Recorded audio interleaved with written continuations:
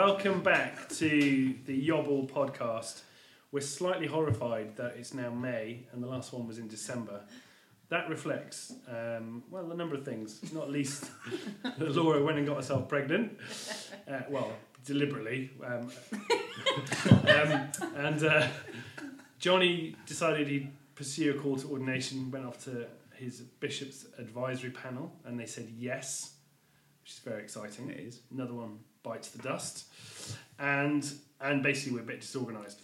But nonetheless, I have in front of me lots of things we want to talk about. So I've got Johnny here, Laura, Owen. Hello. We've got coffee, we have croissants, and we're going to start by just reflecting on what we've covered since Christmas, some of the highlights, some of the things we know have been helpful, kind of a refresher, kind of a opportunity just to link it all together. So we started by looking at Isaiah, Owen. Give us the kind of headlines from your teaching series on Isaiah. Headline number 1.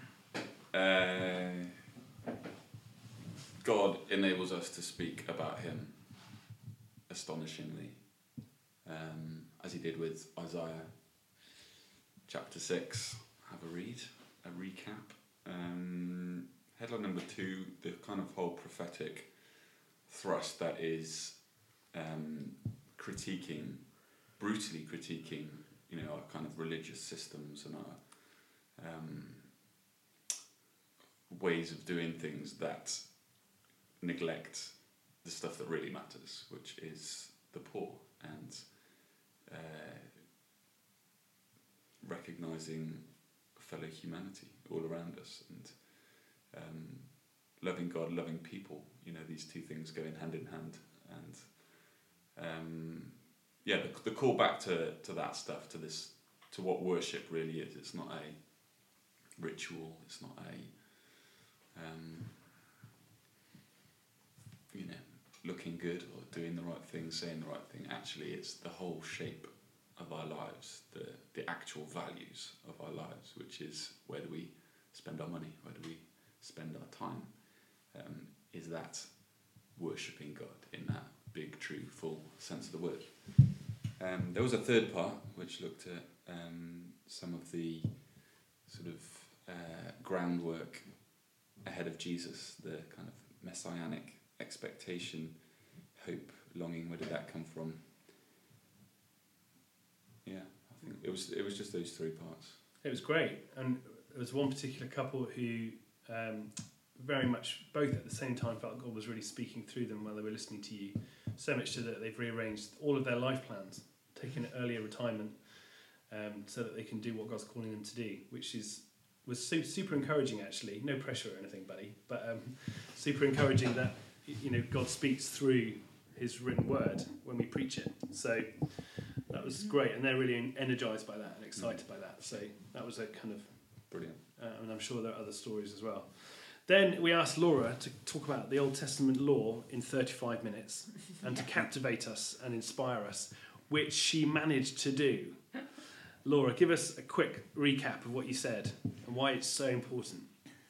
So I think the kind of main aim of that Sunday and the teaching was just to make the law less scary, because I think often when we read through the Old Testament, we read some of the more obscure laws that are given to God's people, Israel, and they're quite bizarre, hard to relate to, and obviously many of them don't apply for us as Christians today. And I guess what we kind of were saying and looking at is how there's basically 2 kind of essences of the law, holiness and love, and how a call to be set apart as the holy people of God, as he is holy, kind of infuses a lot of the laws that were given. And then also a lot of the laws as well are around how we love others and how we love God in doing that. And one of the other things that we looked at as well was that in the narrative of God's people being given these laws, it's God's grace to them in saving them from slavery in Egypt, which precedes any of these instructions for how to live. Grace precedes law, even in the Old Testament. And it's to a people that are redeemed and loved and saved by God that he gives them these ways to live. And that grace then flows through some of the specific laws that we have. Especially perhaps we thought about laws involving kind of treatment of women and cleanness and uncleanness, and how a lot of that, although it looks weird, if we put on kind of our grace glasses or whatever, we see that actually there's grace in these laws, maybe even that kind of make us be alarmed initially. That they're there perhaps to extend God's grace to his people. Yeah. Yeah, and for a lot of people that was really helpful, because I think it helped make sense of some of the stuff that's hard and what we think looks like God being kind of angry or difficult or kind of quite different to the one that Jesus reveals. Actually, we realise, no, he's acting within human history, and he's meeting humanity where it's at, and it's not necessarily what God wanted ultimately, but he's got to start somewhere, and he's got to move them on. And I think we see the same then, don't we, in Jesus, who incarnates himself into that and continues in a more radical way what's actually modelled in the sense of what you're talking about. That has implications as well, of course, for how we live, which is that the church, who are called to be people of grace, not law, often quite like to make rules up. And we haven't done a very good job over 2,000 years of treating women the way Jesus did.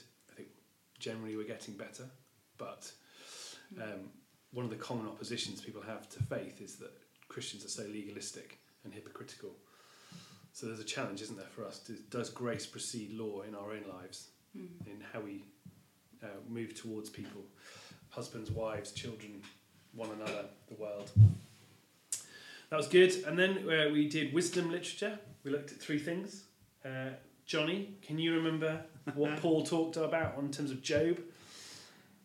He talked about it's okay to have the divine, basically, the idea that we don't have all the answers and that some things just are and life's a bit rubbish, but God's faithful through that and holds on to us, and it's more about our position towards him than it is about what happens to us or to those we love. Yeah. It was Paul, typically brilliant. I kind of took us through Ecclesiastes in one session, trying to communicate the idea that the writer of Ecclesiastes makes a distinction between that which is the created and that which is the uncreated, and how life comes from that which is beyond the sun. So there's this phrase in Ecclesiastes: everything under the sun is hevel, and it's this word vapor. It's kind of meaningless vapor, dust. You can't get hold of it. You can't build your life on it. It's unpredictable. But that which comes from beyond the sun is life-giving, and you can build your life on that. And ultimately, the writer's referencing God in that respect. We now know that that's Jesus and every good gift that comes from the Father. And so we're to build our life on Christ and the things of God, not the things of this world. But this idea that everything is hevel actually frees us up not to just kind of despair at life, but to hold lightly to it and not to put our trust in the wrong things, and to not let the wrong things cripple us. But to be able to say, hey, it's just hevel, it's stuff, it happens. I've been thinking about this one off the back of that, and what do you think the implications are for things like vape stores? Owen is grinning from ear to ear. He's been thinking about this for a long time. He's picked his moment. That's my problem. I'm not quick enough with these things. Yeah. So they come in about 30 seconds too late. Yeah. Well, I think it's just all meaningless. Yeah. It's hevel. It's the answer to everything with that phrase. It's great. Money going up in smoke, isn't it? Yeah, pretty much. Yeah, classic. Okay, swiftly moving on. Thanks, mate. Actually, you can talk about this then. I talked about, this is your payback. I did Song of Songs in a session, looking at sex and marriage. Sex and marriage. Your favourite? My favourite. What, marriage? Yeah, absolutely. What am I supposed to give a recap? Yeah. Oh dear. Check you were listening. What do you want me to do? You talk about covenant, versus consumer. At least I've heard you talk about that before. Whether you talked about it that week, I'm not sure. But that was very good and very helpful as a whole kind of approach towards our all our relationships, but actually carrying that through into our most meaningful relationship if we are married. Yeah, so covenant is this, we see in God, where he makes a covenant with his people, and covenant is saying to someone else, I will be to you as I should be, even if you are not to me as you should be to me. It's a two-way binding covenant commitment, and it's meant to liberate us to fully live because we're safe in that. And we talked about how sex actually is effectively a ritual between a man and a woman that both consummates that covenant, so makes it real and fully tangible and permanent for the first time, and then is an ongoing kind of covenant recommitment ritual. So you renew your covenant each time you make love to your husband or wife, and all of that is within the light of this realization that there is our earthly marriages and weddings, and therefore sex within that, are actually all something that point to the true wedding between the real bride and the real bridegroom, Christ and the church. That's yet to happen, but will happen, and where there'll be consummation of that when Christ returns, and the fulfillment of God's covenant with his people, and which is why there'll be no marriage in heaven and no sex in heaven, because we won't need it. That was basically it. And I think the phrase that Jesus therefore is enough for us was really helpful, or that idea. And I know that for a lot of people in the church who have particular different issues within this area, maybe are struggling, to have the invitation that actually Jesus is the one who satisfies us and actually is ultimately enough for each one of us, wherever we're at in all of this. I remember that as a helpful moment. Good. Then we tackled Mark's Gospel in the run-up to Jesus. The run-up to Easter. Which was, in a sense, what we were trying to do there is locate Christ in the narrative of Scripture that we've been reading through as a church, and all the stuff that we've just covered. And so we've revisited some aspects of the personality, the person, the power of Jesus that we've probably looked at before, but hopefully gave people fresh insight. And that led us all up to Easter Sunday, where we got to celebrate again this kind of the truth of resurrection that actually makes sense of everything that's gone before and ushers in everything that's still to come, which I think it's been helpful. Along the way, we've had a couple of lectures. Michael Layden. I wasn't able to get to that, but I hear that was brilliant. It was class. I thought from my point of view, it was like this lesson in how to teach. He was just this consummate teacher guy. So it was inspiring on different levels. Great things to say about how we approach biblical ethics. That is, the stuff of actually how do we live as we look at our lives in this story and seek to be true to this, the God of this story. And that was really helpful. But just on a kind of, he obviously knew his stuff, so he was just brilliant. We filmed it all, so you can watch it. Yeah, it's online. Similarly, you haven't watched it yet, Rich? No. Have you watched it yet, Laura? No. Yeah. But we were at the other lecture. Yeah, but Laura and I hosted Dan Haynes. Well, Laura hosted Dan brilliantly, and I just got to sit and listen, from Oxford, who similarly was extraordinary at talking about the atonement and tackled one particular lens or way of understanding the atonement, what Christ achieved on the cross. And again, if you haven't heard that, it's online. We did have a third lecture in that series. What was the other one? Oh yeah, that was the one that no one came to. Is that your workshop? Yeah. Oh. No, 3 people came. 3 people came. Yeah. 3 people, and they loved it. Well, that's because we didn't do it. Yeah. Well, because you went to the pub. Oh, do you need some prayer for that? Yeah. Mate, it's just hevel. Counselling session. Yeah. It's all hevel. There we are. Yeah. Jesus is enough. Don't put a full stop too soon. I even brought a bottle of whiskey as a prop. Did you? Didn't get to reference that. Yeah. Yeah. I can't remember what the point was. Despair is not an option. Okay. Non-chill filtered. That was my point. Non-chill So filtered. good whiskey is non-chill filtered, and Yeah. the point was how the Psalms are like non-chill filtered. Isn't that great? I love it. And the value is in like the little. Oh, Grit. that Grit. is that is So that's good. the That's a workshop in shame. 2 minutes. Yeah, you brilliant. put it. Yeah. Great. Epic. We all went to that then. Classic. Now, you might be listening to this today, because it's going to go up this afternoon probably, looking at Johnny. And on Wednesday night, we have the Bishop of Worcester, no less, coming on Wednesday night. Johnny's feeling under pressure now. I'll have to now. Yeah. For the first lecture in this term, which we'd love you to come to. Okay, real quick then, just to finish, a couple of questions have come in, and I'm looking at my resident experts for some answers. The first question, well, both came in from Hudson actually. The first question was on Daniel. What was the question, Owen? Oh, He sounded so well. well In front of us. Yeah. It was something about Laura's got the it in front dating of of Daniel. her. Wait, Laura's got it. Laura's got Well. it. Read out. It was a really good question, so we probably should do Hold on. it justice by reading it. Even if we Yeah, don't do here it it justice is. in the answer, we can read out the question. Here's the question. Okay, here we go. The question is about Daniel. I'd always understood that it was written about 500 years BC and tells the story of Daniel and his friends in Babylon. However, around 10 years ago at All Saints, I heard it was written just 150 years BC and was aimed at the occupying power at the time. When I checked with a few other people, they confirmed this view and said the majority of biblical scholars, including evangelicals, would go for the more recent dates. Question then arises, though, how do we approach it? Was there a real Daniel? Did those stories happen?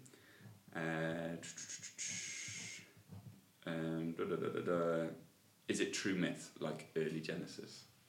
Ooh. Johnny's got all kind of like excited. He's ready. He's like a prowling lion, ready to answer that question. Go on. Well, my personal take on it is that it is the later dating, so more towards Jesus' time than Old Testament. It doesn't really change too much because I would class it as a true myth, not to the extent of say Genesis 1 to 11, because that is definitely mythological. This is trying to explain a truth for Israel and trying to re-establish them within the post-exilic world. So they're under occupation. They technically have, like, even though they came out of exile, they were still under rule of other people. So this kind of shows, it's a story to show God's with them throughout the whole of that period and time. And it's to keep them grounded. I don't think, personally, Daniel... Well, to be honest, it doesn't matter if he was real or not. It's genuinely irrelevant because they didn't talk about truth and reality in stories in the same way we do in the post-Enlightenment era. They had stories to communicate truth rather than trying to say this is fact. So fact's a misnomer. That's the way I go with it. So that was just off the top of his head, no prep that this question was coming very well. Very well done, Johnny. You have things to say. I have, however, done a little brief sketching around this thought-provoking question, and it seems there was a Daniel in that who's referenced in other parts. So Ezekiel, who's very much historically situated within this events of exile to Babylon, references a Daniel figure elsewhere. It crops up, and it was this kind of like ideal character in some other places. And Ezekiel seems to be referenced as a historical dude. That doesn't really answer the question at all. In fact, it kind of, in my view, actually, I'd agree with Johnny that of this later date. Agree with most people. The difficulties come when you kind of load that observation then with saying that that it's somehow disingenuous, or that it's trying to present itself as this sort of tight historical account. Perhaps the most compelling reason for dating it later is that you've got this very specific prophecy, which is where then people get annoyed at or put out at the later date because they think you're questioning,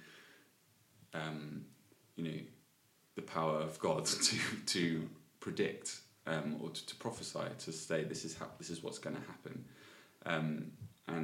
and because it's very specific, but it's unusually specific within some of the other prophetic literature that says actually judgment is coming to the northern kingdom, or judgment is coming to Jerusalem, and then it does, and it's of a different nature.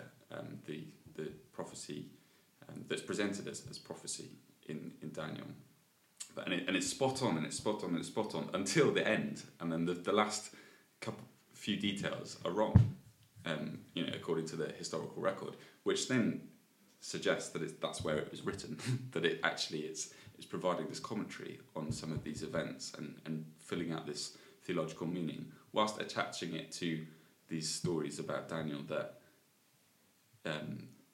existed before that compiler is making that commentary. So whether those, to what extent those stories about a guy called Daniel living amongst the exile are based on actual events, I'd like to think there was some of that, but you just don't know, and that's okay, I think. But but that's an interesting dating point. So yes, God's absolutely able to predict all these details, but he got the last ones wrong, or does it? So that to me is N.T. Wright agrees anyway. So that's, it will. Yeah. But what does that change how you approach it? I don't think it need change an awful lot.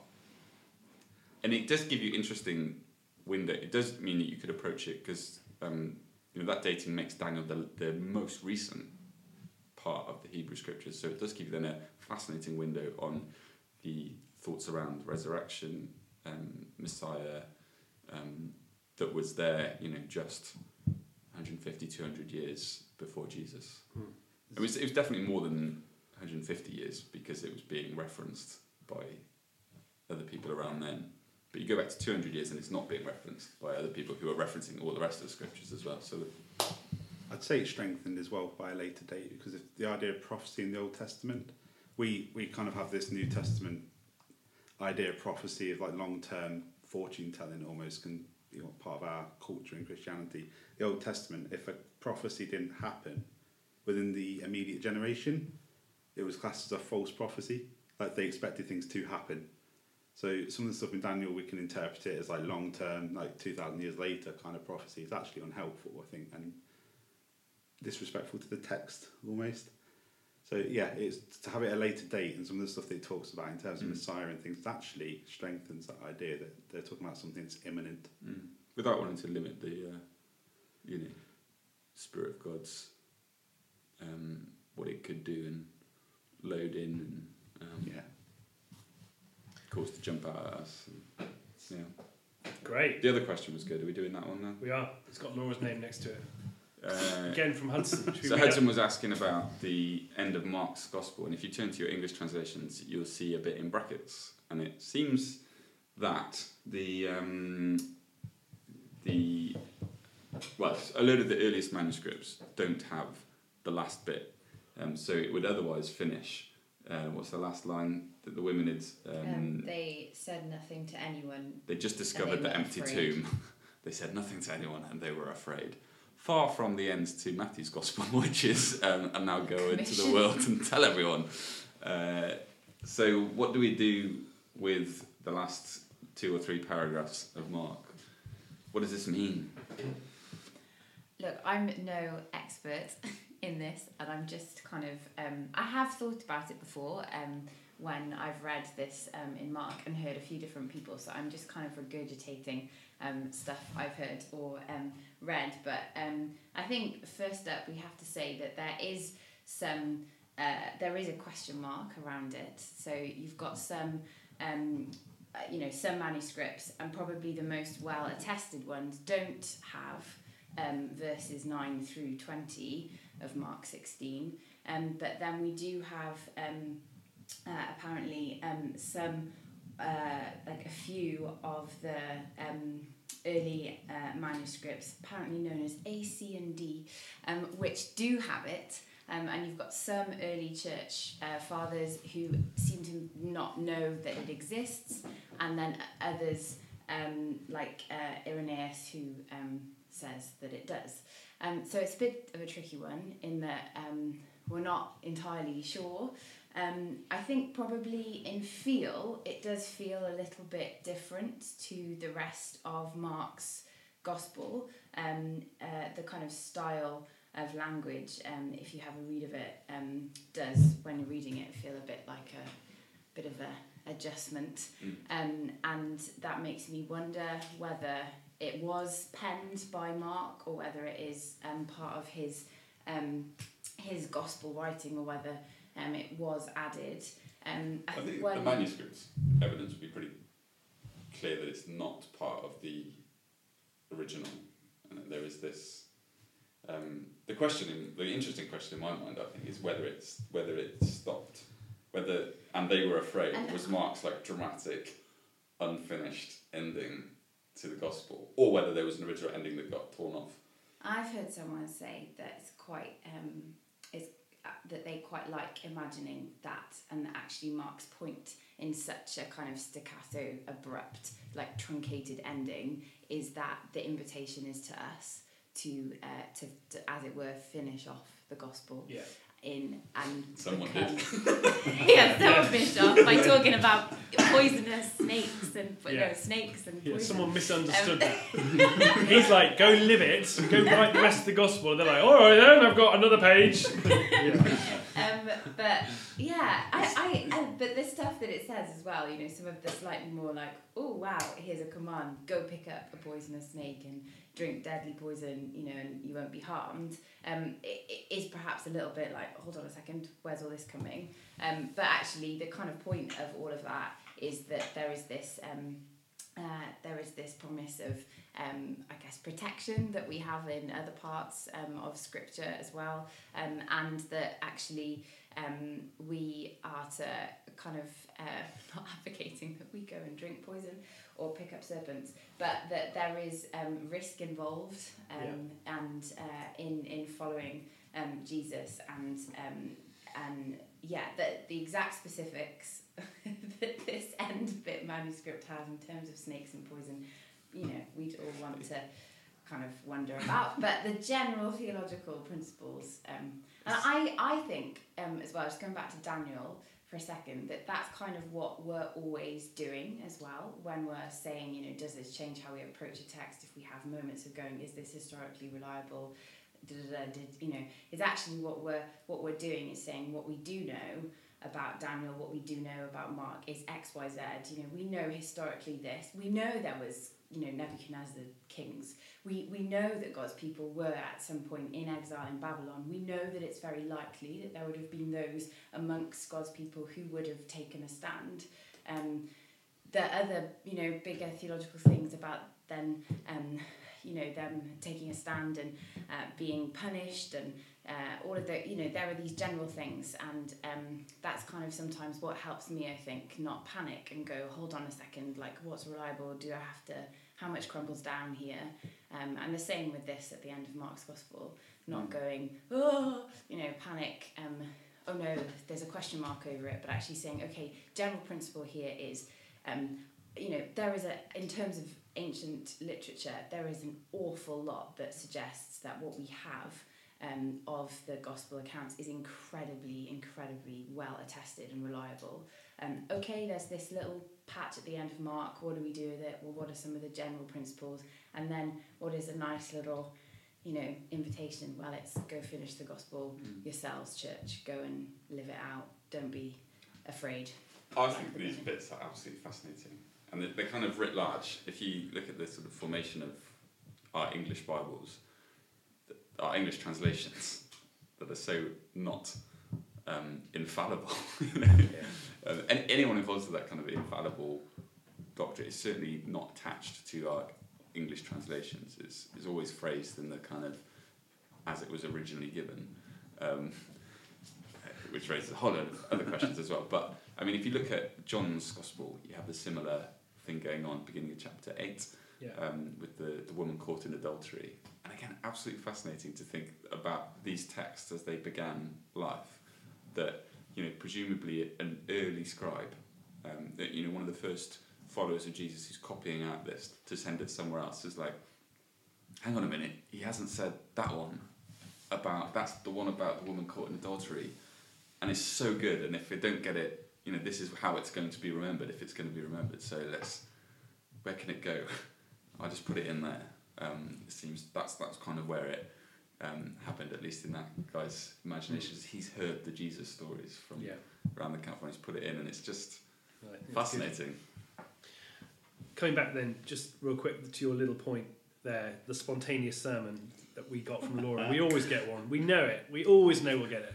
I thought that was a brilliant thing just to finish on, which is, I'm with you on Mark. I think if you read Mark, he is like, it's the action thriller version of the gospel. And I'm convinced that he did finish it where he did, and someone's added a bit on. And he did want us to literally go, okay, now what? And ask that question. And someone has tried to kind of tidy it up a little bit. Can you imagine if you're Mark? Mark's probably like, I would hate that. Yeah. Oh yeah, you would. But not touch my art. But all of Yobble is about us being the people of the word who go on and actually go live it out in the world. So that is a good place to end this podcast. There will be another one sooner than this time came. But can we cue exit music, yes, please? Oh. See you next time.